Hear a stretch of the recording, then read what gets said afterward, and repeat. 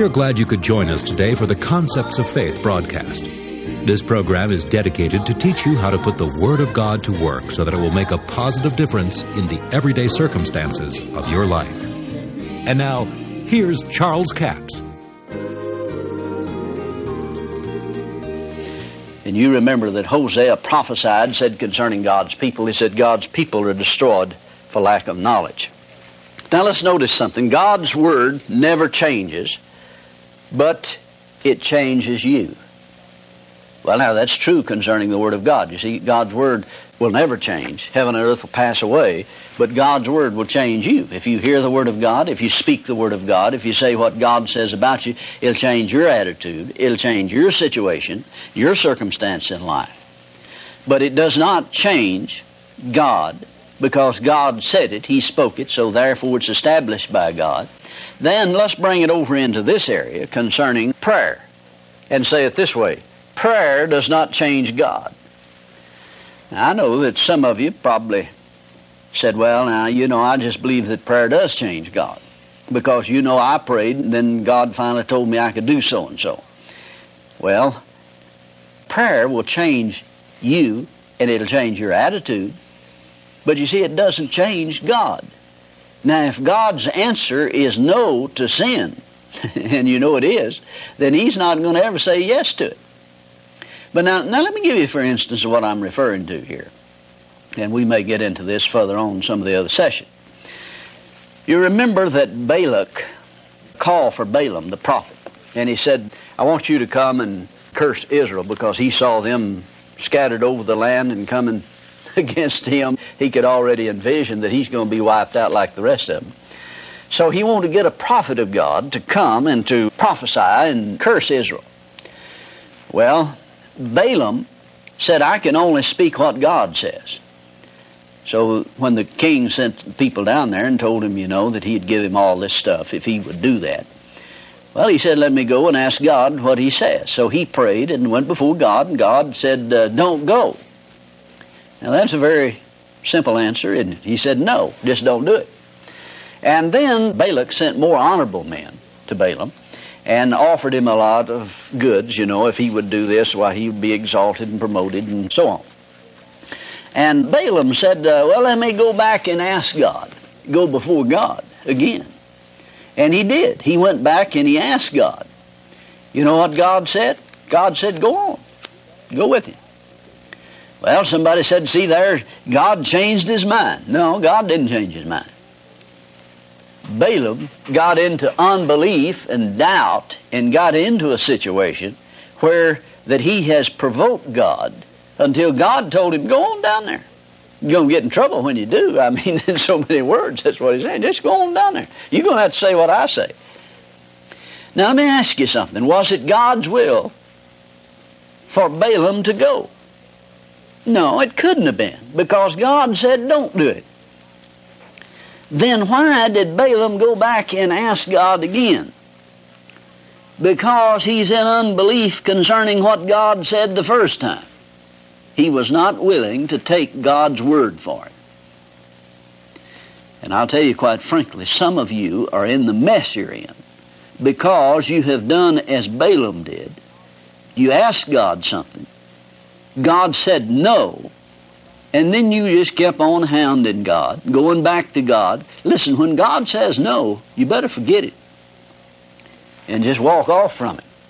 Because if you keep on, it's possible that He may just tell you, yeah, go ahead. I've had people to say, well, God wouldn't let me do that, but finally I felt a release to go, you see, or a release to do this. And then I went into this business deal or whatever, you see, then they lost a lot of money or got in trouble. Then they said, well, God led me into that. No, God didn't lead you into it. If you check up, you find out God told you not to do it. You kept in unbelief going back to God, wouldn't believe what He said, until God just allowed you to go ahead and do what you wanted to do. You see, the Bible says a backslider's filled with his own ways. Now, that doesn't mean that you backslid just because you kept going back to God, but I want to point out something to you here that's important. And that is this, that when you go back before God concerning something that you know what He's already said about it, expecting Him to change what He said about it, then you're going to be in serious trouble concerning that.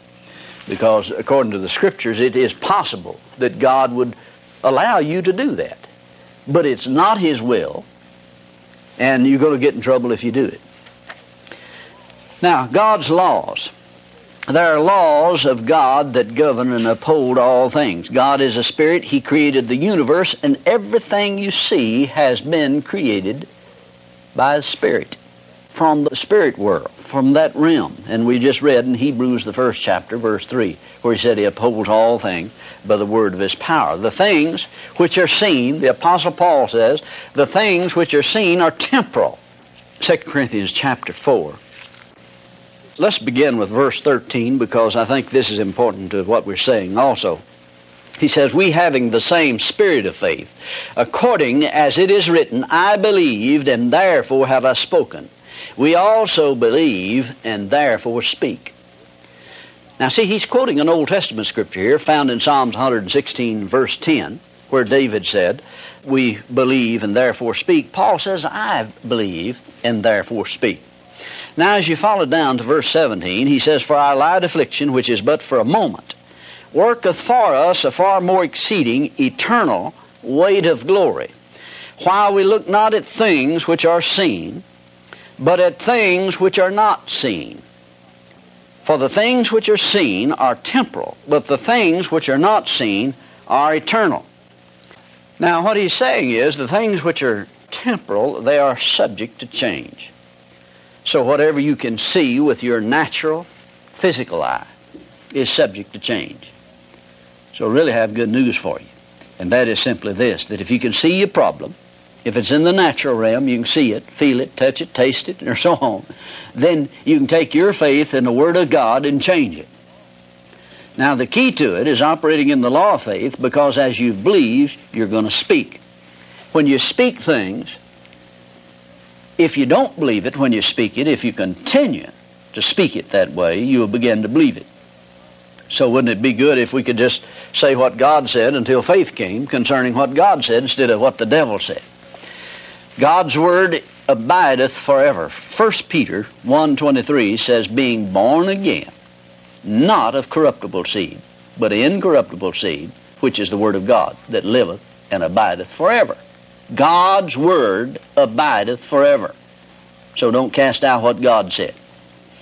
Don't allow yourself to be bound into scriptural bondage, but allow God's word to penetrate the deception of the enemy.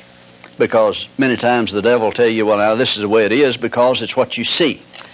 Well, I can plainly see that the money's not coming in, and I'll not have the money to pay the rent or to pay the note due on my house by the end of the year, and we'll lose our house for sure.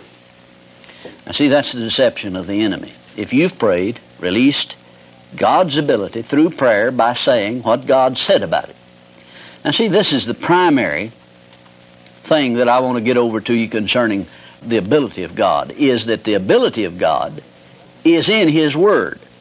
Now that ability in His Word is released when you speak it, quote it, proclaim it, believe it, and act in line with what God said.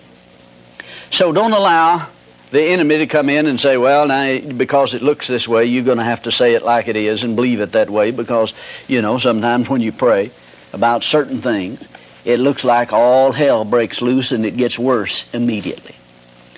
Well, the 4th chapter of Mark, Jesus talks about that. He said, Satan cometh immediately to steal the word when it is sown in the heart. So if you begin to say things in faith concerning your finances or your physical being, well-being, or whatever it is, and then the enemy comes along with an attack, symptoms get worse almost immediately. Well, someone said, what do I do when I do that? When that happens, what do I do? Well, just do what the Word says to do. Continue to do what God said to do about it. And if you're taking medicine, take it in the name of Jesus. It'll work twice as well. But don't believe every bad report that comes to you. See, what we have referred to and what Jesus said was, don't cast the word out. If you abide in me and my words abide in you, He said, ask what you will, and it shall be done. But the key is allowing the word to abide in you, because when the word abides in you, then the ability of God abides in you. Now ask yourself this question. In this circumstance or this situation that I face in life, if God's ability were released concerning that, would it change it? Well, certainly you know it would. If Jesus were here, if He were here and could speak a word of faith concerning that, if Jesus came and appeared to you and He said, now, I'm the Son of God, and you saw the holes in His hands, and He said, now, concerning this matter, here's what I'm saying to you about it. It'll not hinder you any longer, and it'll be a thing of the past in the days to come. In 30 days, it'll be gone, or 60, 90 days. You'll not even remember it. Would you believe that? Well, certainly you would, wouldn't you? You'd have faith, because if you knew it was Jesus, well, you'd release your faith in that. Well, why can't we believe God's Word the same? You see, the words that Jesus spoke when He was here on earth are recorded in the Bible for us. Now, that ability is still there. And it's released when we speak, pray, proclaim, decree what God said about it. Thank you so much for joining us for the Concepts of Faith broadcast today. Before I leave the broadcast, all of this week, our book offer is book offer number 7503. That's book offer number 7503, entitled Releasing the Ability of God Through Prayer. 172-page paperback for $11 plus $4 postage and handling, total of $15. Did you know that every born-again believer has God's ability abiding in him in the person of Jesus Christ? Yet few have ever learned to release that power. God is in you to the degree that the Word abides in you. You remember John said, in the beginning was the Word with God, the Word was God. And, you know, God's Word is still God over every situation today. Jesus said it this way, if ye abide in me and my words abide in you, ask what you will and it shall be done. The abiding Word is the ability of God. And where faith comes from is that Word that abides in you. Someone said, well, I'm just standing on the Word. You know, you can only stand on the Word that abides in you. Just because you know about it doesn't mean you can operate in it. This book will give you insight into how to release your faith in prayer. The first chapter is entitled The Ability of God. Second chapter is Prayer is a Key. Prayer is a key to heaven's storehouse, but faith unlocks the door. Prayer without faith is like a key without a hand to turn it. Then the New Covenant prayer is one chapter. Accurate prayer is another chapter. This book, Releasing the Ability of God Through Prayer, will be a blessing to you. That's book offer number 7503, Releasing the Ability of God Through Prayer. 172-page paperback for $11 plus $4 postage and handling, total of $15. We have a toll-free order line, 1-877-396-9400. That's 1-877-396-9400. Until tomorrow, this is Charles Capps reminding you that the enemy is defeated, God is exalted, and yes, Jesus is coming soon. To order the product offered today, call 1-877-396-9400 or write Charles Capps, P.O. Box 69, England, Arkansas, 72046. A complete list of CDs, books, and DVDs are available online at charlescapps.com. Through the website, you can listen to this radio program again and subscribe to our podcast. This broadcast is sponsored by Charles Capps Ministries and our listeners in this area.